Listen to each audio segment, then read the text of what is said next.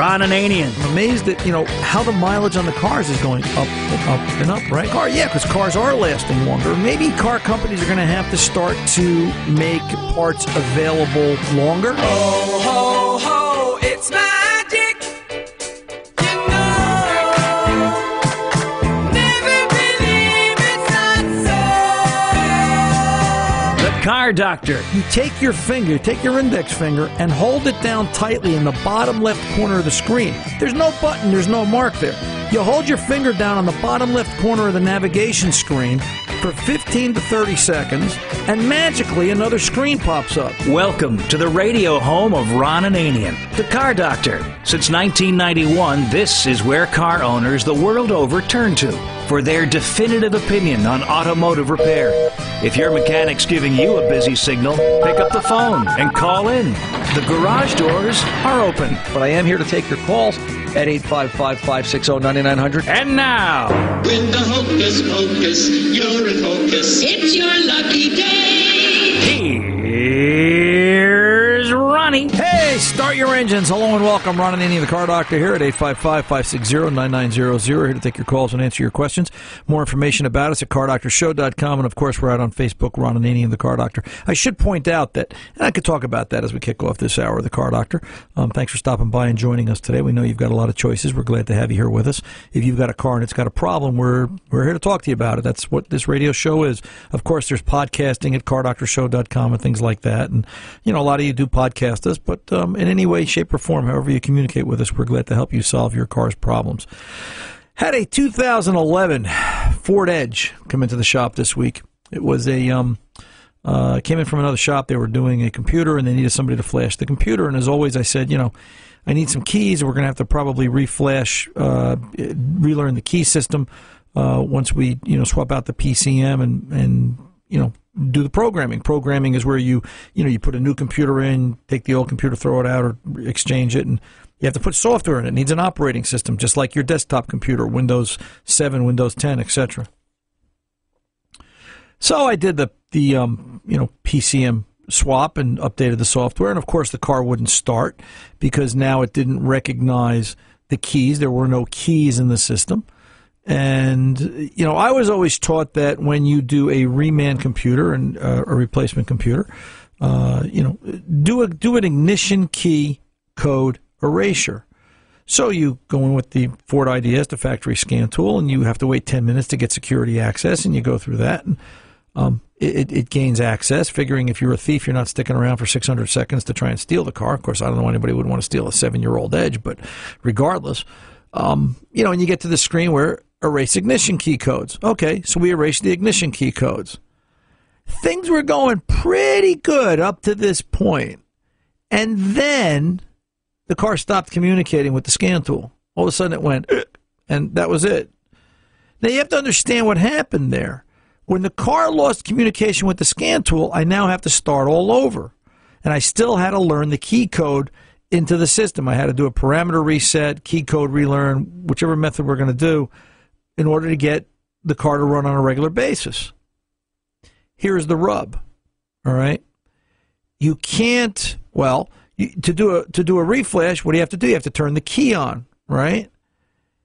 If the key codes aren't learned, and this is a smart button car, the car won't turn on because it doesn't know if the guy pushing the button is, somebody that owns it or somebody that's trying to steal it. So you can't turn the ignition on to program the key codes that you just erased because the car hiccuped. So now you've got to find a workaround. Well, evidently there aren't too many workarounds, although I did find one. After about 15, 20 minutes of reading, I came across some conversation where they talked about the body computer. You can gain access to the body computer, do a parameter reset there, and then once you do that, back your way in and do a reset on the PCM. Well, long story short, in order to do all this, you have to take the key, the smart fob, and Fords have a placeholder. In this particular case, it was in the center console glove compartment. So and they're always in a different place. It's like the engineer says, well, good, now that they know where it is, let's move it. Why put it back? Why make it let's make it miserable. So, I'm looking in the center console glove compartment, and I'm saying, okay, let's see, there's registration, there's nothing under the rubber mat, there's gum in the gum holder, there's some change in the change pocket. Wait a minute, gum in the gum holder? When the hell did Ford put gum holders in their consoles? And I look, I get a flashlight and I look, because it kind of goes underneath. It's hard to. The customer had put some Wrigley's Juicy Fruit where the key goes. That was the gum holder, I guess. I mean, they were organized. Took the gum out of the gum holder, and I was able to go through and relearn. And the point becomes the fragility of all this. Look at where the problem is here. Some engineer, and they put it in a different spot on just about every model year and sometimes on different cars. Why can't we come up with a nice standard location for it? Why can't we put all the modules under the dashboard and make the place for the key, the glove compartment? At least it'll all be in the same spot. Put it on the top left side, and it is actually, I can't fault the customer because it looked natural to me. It looked like a gum holder. It looked like a place you'd put candy. It's this long, and it just slid in. And cars are getting very technical, and the ability to upkeep, not just from an expertise and a training point of view, but information and parts and serviceability. We're knocking on the door. You can feel it. You can hear it. We're knocking on the door of throwing that car away. It's coming because you're not going to have the time to fix it. And I don't know if it'll happen in the next 5 years, 10 years, 20 years, my lifetime. I think it will. But it's going to be very interesting to see where the next 5 to 7 years take the automobile industry, because the automobile industry is such a big part of our economy. I was at the deli real quick, and then we'll open up the garage doors. I was at the deli 3-4 days ago getting breakfast in the morning. And, it's like everywhere else, right? There's a deli, and they're playing the cable commercials. And the local Nissan dealer is advertising a Nissan Sentra for $79 a month on lease. Why would you buy a car? Why would you want to own a car? $79 a month. Just drive it for $80 a month, drive it, beat the heck out of it, turn it in 3 years. Every month you got an $80 a month car payment. You don't care what happens to it. It could blow up, break, roll over. It doesn't matter. Of course, I doubt that they go out the door for $80. Besides, it's a Nissan. That's no 55 Chevy. But just point of contention. So anyway, let's kick the garage doors open. Let's go over to Brent in Iowa, 99 Dodge Intrepid. Brent, this car's too old. It's got to go. The old car police are going to come and get you. That's what I'm thinking here, Ron. Is the way you make it sound, it's already disposable. Well, you know what? It's and I'm not for it. I'm just saying, and a lot of this is out of the control of the technician, man. It's they just don't make parts available. So what do you got? What's going on with this Dodge Intrepid? 99, right? Yep, it's an ES, and it has automatic temperature control, ATC, on the inside of it. Right, yep. And when I was driving down the road this summer, it automatically just started blowing out heat during the middle of the summer, out the defrost and out the floorboard. So I drove it home, and I took off the battery cables and pulled the fuses out, just thinking that I would have to reset the computer in there some way or another, that it just kind of went bad. When I turned it all back on, then I had air conditioning blowing out the vent. It was during the summer, so I was good to go. Come winter now, and I needed the defrost, I went to go hit the defrost button, and it doesn't switch. It doesn't go to either one. It just stays blowing out. And, the temperature just doesn't get as hot as cold as what it was before. And so you have to press, the down defrost button, the panel button, and the floor button all at the same time, and right. It makes it go to a self-diagnosis. Yeah, it's like playing Twister with your dashboard. Yeah. So, go ahead. I'm sorry. It just stays. It doesn't go through the self-diagnosis? No, it sure doesn't. It just sits there and just keeps, I left it on for 5 hours, and it, just didn't do anything. It just kept flashing. Okay. And I've never fixed the problem. I mean, it sounds from my seat here like you've got a fault with the temp control head, which would not be uncommon. So, but now I looked into that, and I got one of those on the eBay, and it was $100 part, and somebody supposedly rebuilt it, and I put it in there, and it's the exact same scenario that it still will not go to a self-diagnosis. Okay, did you happen to? Well, yeah. Now the problem is it the part? Is it the rebuilt part, or is it the vehicle? So the question I've got is, did you happen to get your hands on any reference material if vehicle will not go through self-test? No, I sure didn't. You know, all this literature is, it's kind of hard to come by, and you have to, spend hours and hours and hours delving through, other people's posts in order to try to get some kind of, formulation going. And let me make it easy for you. You got a pencil? Yep. Ron at cardoctorshow.com. Okay. Oh, trust me, I know this guy. He's pretty sharp. He'll find information for you. Just send me an email, Brent. Give me the VIN. Okay. Give me the 17-digit VIN, and reference our phone call here. And I'm sure I'll dive into All Data when I'm back in the shop on Monday. All Data's got a great reference library, and they've got great solid information, and they'll keep something going back that far for certain. And if anybody will have it, they will, and I'll sit down and I'll see what All Data has, and I'm sure they won't mind if I email you one or two pieces of information and help move your day along, and at least then maybe we can get you pointed in the right direction. All right, brother? Okay. Well, yep, I not to get off the phone, but I was kind of thinking that it was the body control module, because it could be. Yeah, I mean, listen. How do you get those flashed if your mechanic won't do that for you? Well, the issue is it's not that he won't. He probably can't. He needs a Star Mobile scan, very old piece of Chrysler diagnostic equipment. Chrysler, I got to tell you, when 200 years from now, when they look up failed companies of the 20th and the 21st century, Chrysler's going to be at the top of the list, because when it comes to shooting yourself in the foot in terms of making the product available and user-friendly and technician-friendly, and people actually want to A, drive them, and B, work on them, Chrysler's going to be right at the top of the list as a company that just failed that objective. Right now, for a shop to be Chrysler dealer level friendly, same scan tool as the dealer, it's somewhere around $3,600 for the initial tool, and it's $1,700 or $1,800 a year for licensing. It's so cost prohibitive that makes sense. Yeah, I was reading an article the other day, and I'm kind of curious to see what happens.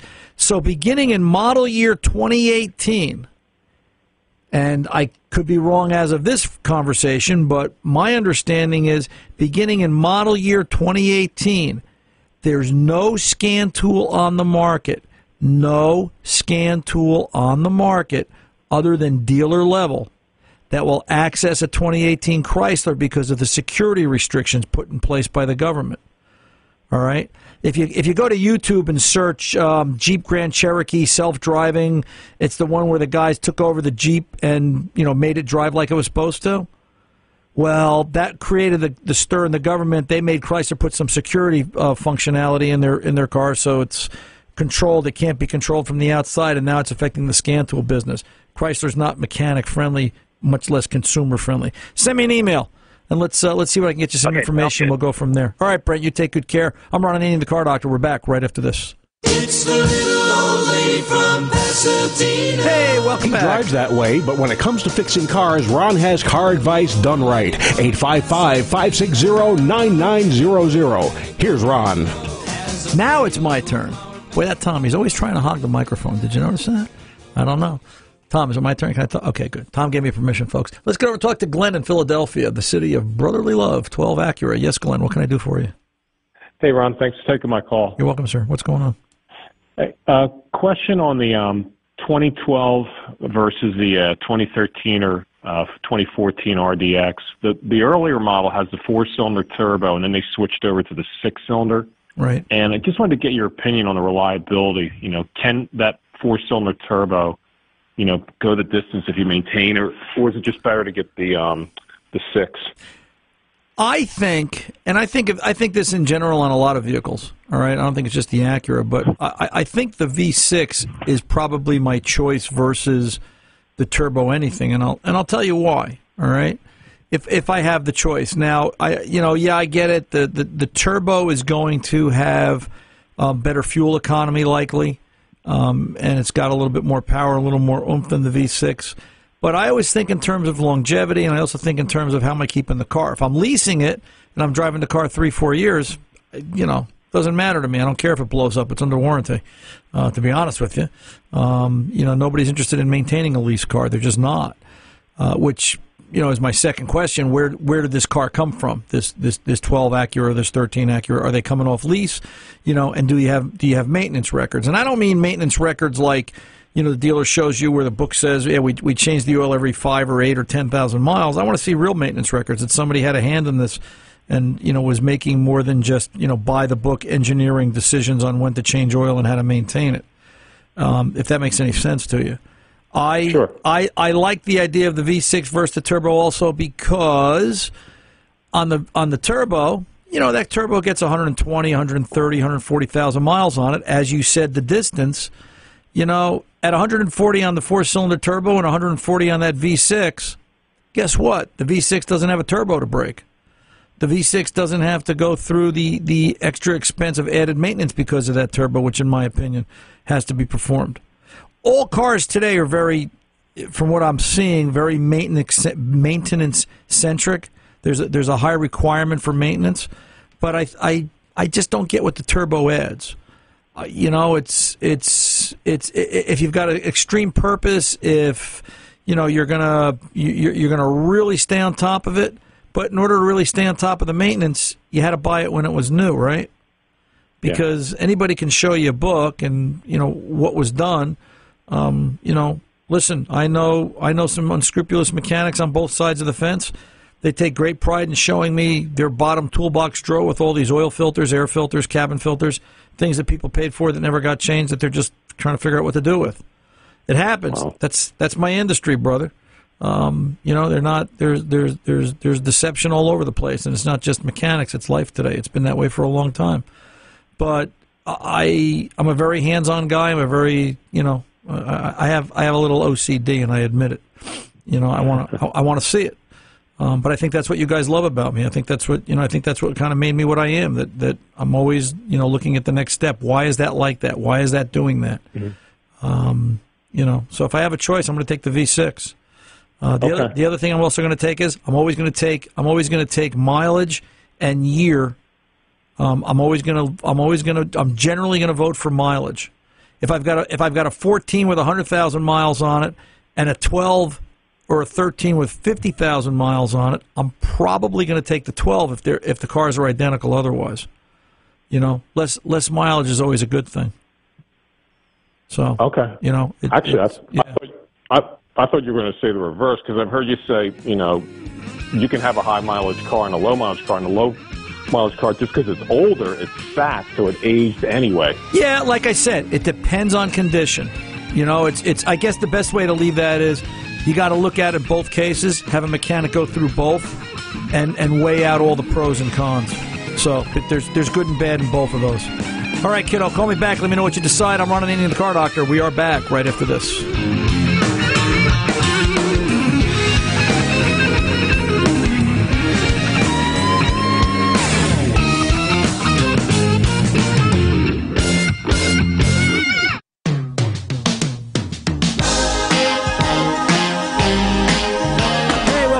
Ron Ananian, the Car Doctor. Let's get over and let's go to Alex in Delaware, 07 Jeep Grand Cherokee. Alex, what do you got? Yeah, hi. I was coming back on a 4-hour trip, and idiot light came on for the oil. So I got off the next exit and got an oil change. Get back on the highway, and a little bit down the road, the oil light comes on again. When you say oil light, Alex, you mean the red dash light, correct? Yeah, the little oil can on the dash. Okay. Yeah, and I tried YouTube to see what they had to say, and the menu step reset buttons didn't seem to address it. And then they said to step on the gas 3 times. Well, no, time. If this is a red light on the dashboard, it looks like the genie in the can. Looks like the little genie icon. All right. This is that's the warning light. If you look in the owner's manual, that should tell you that that's the warning light for low oil pressure. So now the question becomes: is it really low oil pressure, or is it a faulty sending unit, wiring, or instrument cluster? So let me ask you the hard question. The engine's running. The light came on. How much further did you have till you got home? An hour. Okay, so you drove the car an hour with the oil pressure light on, right? Right. So we know it's not oil pressure. The car won't run an hour with no oil pressure, right? Fair assumption, right? Mm-hmm. You know, there's no excess noises coming from the engine. It sounds normal like it did. Right. Okay. Then nothing wrong. Nothing else wrong. Then you know what the mechanic needs to the ideally, you know what we want to do is we want to put a mechanical gauge in there and check oil pressure. We should see 4 or 5 pounds at idle, and at 3,000 RPM, somewhere between 25 and 100 psi. But I think you've already got that. All right. The next thing we're going to do is let's hook up a scan tool. We should be able to look at the oil pressure sending unit on a scan tool, and we should see the voltage change. We should see the voltage, you know, start at around half a volt. Well, we don't know that. It's going to be high is the problem. All right. Disconnect the sending unit, and the voltage on the scan tool should go to around 4.5, 5 volts. If it does, it shows the circuit is working and the harness is good. And then, you know, you should see between 5 and 12 volts on the signal line going to the sender, the violet gray. If that all checks good, it's a bad sender. Very common. Make sure when you make sure when you buy a sending unit, you get one from Chrysler. All right. Okay. So after an oil change, is this like something that would occur, or was it just time for this? Well, maybe I misunderstood you. You said you were driving, the light came on, you got an oil change, and the light was still on. Correct. Right. Well, if the light was on, the same red light was on before and after the oil change. Right. What makes you think that's telling you that it's time for an oil change? It's got nothing to do with it. I'm on the highway and haven't done a change in a while. I figured it might be due, and I had neglected it too long. Right. Well, so I guess the question comes back to how long it had been since you changed the oil? Well, I bought the car 2 years ago, so it was. I don't like where this is going. It was done then. Okay, so it's been 2. So it's been 2 years since you changed the oil. Right. And how many miles is that? Probably about 15,000. I don't really drive it that much. So hopefully there was oil in it. I'll tell you what, brother. I would definitely get that car into a mechanic. I would have him check mechanical oil pressure. I would have him do an oil analysis. I'd probably be changing that oil again in 1,000 miles and stay on top of it, because the way you're going, you won't have to worry about the oil light. I'm not being a wise guy. You're going to be putting an engine in that car. The 4.7, that year generation Jeep doesn't hold up well to abusive oil changes, and that's what you're doing to it. Got to change the oil on a regular basis. Do that. If you have any questions, call me back. Let's get over to Rob in Tennessee. 99 Explorer, P0443. Robert, where do we stand with this car? You done any more diagnosis to it? Yeah, I did what you recommended. I checked the red wire with a key on, engine off. It has like 11.6 volts. Right, so it's got battery voltage. Yep. Yeah, I also checked the battery, 11.6. Right. And then the green wire with a black trace. I unplugged the PCM and checked the continuity from pin 56 back to the plug, and it looks good. And checked it with an ohm meter. Right. And then before go ahead. I was going to say, and then what? Then you went after the canister purge. Did you try grounding that light green black at the PCM? And does it click? Does it make any noise? Did you look at amperage draw?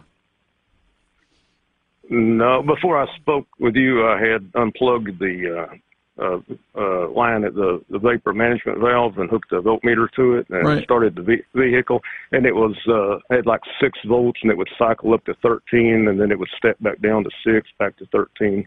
So it sure sounds like it's trying to apply it, and it sure sounds like it's applying. What it's doing is the PCM is looking at voltage and amperage drop or draw on that line to decide if you know, it tells the canister purge to purge, and it decides by looking at voltage readings whether or not it's actually happening. Yeah. So also, the question here is it the PCM or is it the purge valve?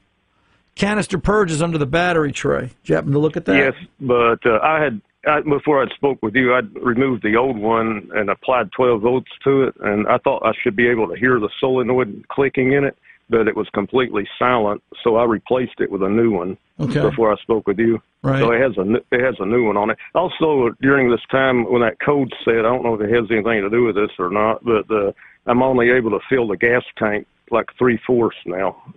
Of course, it could be the gas gauge, but it seemed like when this code set, it would only show 3/4 full when I filled the gas tank. Yeah, I don't see a connection between filling the tank and this fault, because this fault has to do with the PCM deciding whether there's an electrical control fault of the canister purge solenoid. So, and I don't see it opening up purge in order to fill the tank. It might open up the vent so it releases pressure. Well, I was going to say you may want to pull the vent line off at the rear and go fill it up and see if that helps. Does that allow you to fill it up? Or do we have an obstruction in the fill neck, or do we have an obstruction in the tank? Could the vapor canister be bad or something causing this code? It's like it's no flow into this vapor management. Does it know that? It shouldn't see it on a 443. What it's doing is it's looking at fuel tank pressure sensor to decide if the system's going into a vacuum or pressure state, but there are other codes for that. Right. So let's try attacking this from what do we know that's good? Why can't we fill the gas tank? If you take the vent off at the tank and you still can't fill the tank, then either the vent at the tank is clogged, right? Yes. Or we've got some sort of an obstruction in the fill neck. Does that vent valve on the tank? It's electrically operated, isn't it, or does it just have a vent going? It's electrically operated. They have to electronically control it because they've got to be able to close the vent at proper times. Oh, okay. So let's see what removing the vent does for us, and then call me back next week. Oh, okay. All right, sir. Thank you. You're very welcome. Stay in touch. 855-560-9900. The Car Doctor's coming back right after this. Little GTO, you really looking fine. 3 deuces and a 4-speed and a 389. Need advice on how to maintain that classic GTO? Ron is the guy. 855-560-9900. Here's Ron. John, Maryland, 15 Toyota Tacoma. How can I help, sir? Hey, Ron. Nice to talk to you again. Yes, sir. So, 2015 Tacoma. And I just noticed recently a sound it's only above 60 miles an hour, where if I take my foot completely off the gas, there's this little, almost sounds like rubbing sound for 1 or 2 seconds. And then when I reapply the gas, it's the same sound. Again, only for 1 or 2 seconds. And the rest of the time it's fine. If I am accelerating and hit it a little harder, no sound. Or if I decelerate, no sound. It's only coming totally on or totally off. Front of the vehicle, rear of the vehicle? It sounds to be from the front. From the front. So why can't this just be normal underhood engine noise? Have you changed the air intake system at all? I haven't. The truck is new. It's I've had it for less than a year, right? And I never noticed the sound before, and that's kind of one of the reasons I called too, to see if perhaps it is just a normal sound. It might be. There's a lot of resonance under the hood of these vehicles today. Sometimes, and I'm not saying yours does or doesn't, but you start to look at some of these cars, they'll have plastic under the hood bonnets that sit over the top of the engines and certain ducting, and all that stuff's there for a reason. I would just tell you to look at yours. Does anything look like it's missing? Does anything look like it's out of place? Chances are it's not, but just something to be aware of. Second question, any dashboard warning lights on? Not a one. Nope. So, if there's one thing that's real critical to a modern engine, it's airflow. And trust me, if there was a fault, a vacuum leak, something coming in from the wrong angle, believe me, they'd have a check engine light on 3 days ago to warn you, to make you aware. Right. That's so kind of what I was thinking. Yeah, too. it's. I'm going to say it's likely a normal sound. Have you had it serviced recently, where somebody might have had the air filter or the air intake box off or apart? The last service was 3 or 4 months ago, and I'm taking it in this week for oil change and just general service. Because maybe something's just not sitting right, and that could be it as well. Right. So, all right. Awesome. Thanks a lot. I appreciate it. You're very welcome, sir. Have a good rest of the day. Let's go over to Phil in Vermont. Phil, 11 GMC. What's going on here? Hi, Ron. Yes, sir. Long-time listener. Thank you. Hey, this is a 2011 GMC 2500. It's only got 33,000 miles on it, and today I had to go to the building supply place, and I hopped in it, and I took it out of park, and the little needle thing didn't tell me what gear I was in. So does it show reverse, neutral? It just doesn't show you drive?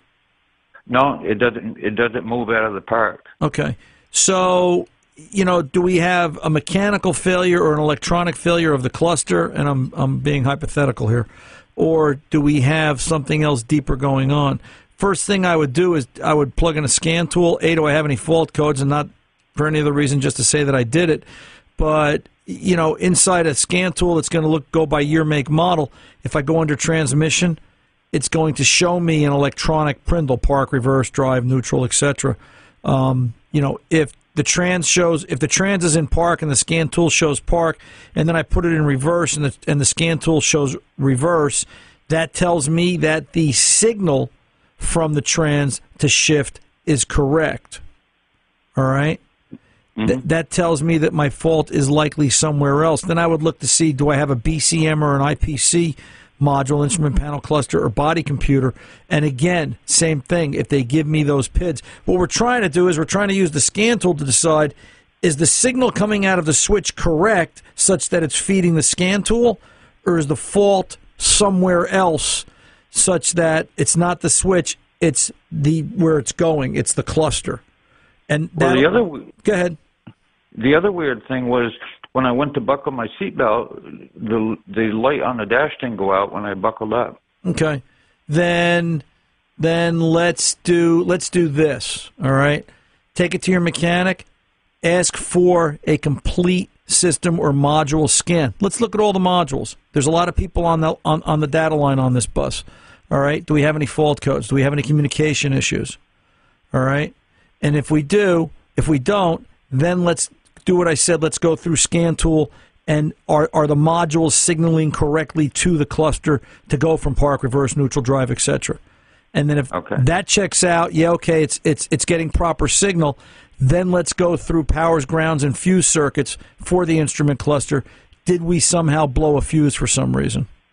And then we can go. It seemed like when I hopped out of it, when I first got here, because I'm working on an apartment house, right. And I got out, and I thought I smelled something hot, but I couldn't tell. So let's be sure. So let's go and see if a fuse is possibly blown, and if so, is it related to the smell? Is something shorted somewhere? But those 3 steps would be logical to me as the first steps to take. Thanks for the call, 855-560-9900. The Car Doctor's coming back right after this.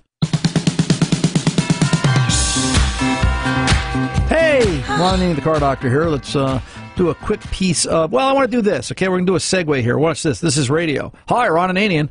So hitting a pothole with your car can do a real number on tires, wheels, steering, and suspension, according to the Car Care Council. And they urge motorists to watch for the 3 warning signs: loss of control, swaying when making turns, pulling in one direction instead of maintaining a straight path, uneven tire wear, and low tire pressure, bulges, or blisters on the sidewalls. If you've hit a pothole, it can be difficult to know if and to what extent your car has been damaged, said Rich White, Executive Director of the Car Care Council. More at carcare.org. And you know what? Rich is absolutely 100% right.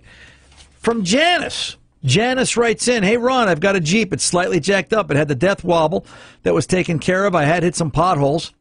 Rich White, he was right. There we go, right? Now it feels like it's pulling on the road. I want to know if changing the tires and rims to something smaller would help make it more friendly. Your thoughts? I'll tell you what, Janice, what you've got to do, listen, the Car Care Council is 100% right. Potholes can wreak havoc on suspension and tires, and it's a lot of unknown. You don't know what's laying beneath the surface, so to speak. So obviously a good look at suspension, a good look at steering. Everything's tight. Everything's the way it's supposed to be. No broken springs, front or back. A vehicle that pulls can have a problem in the rear axle, creating that pull, creating that problem. All right? So let's do that. What if we rotate the tires? What if we take the left front, move it to the right front, swap them side to side? Does that change the direction of the pull or the wander? And then, yes, perhaps changing to smaller tires will give you a better ride. And don't forget to check the alignment. I'm Ron Ananian, the Car Doctor, reminding you, good mechanics aren't expensive. They're priceless.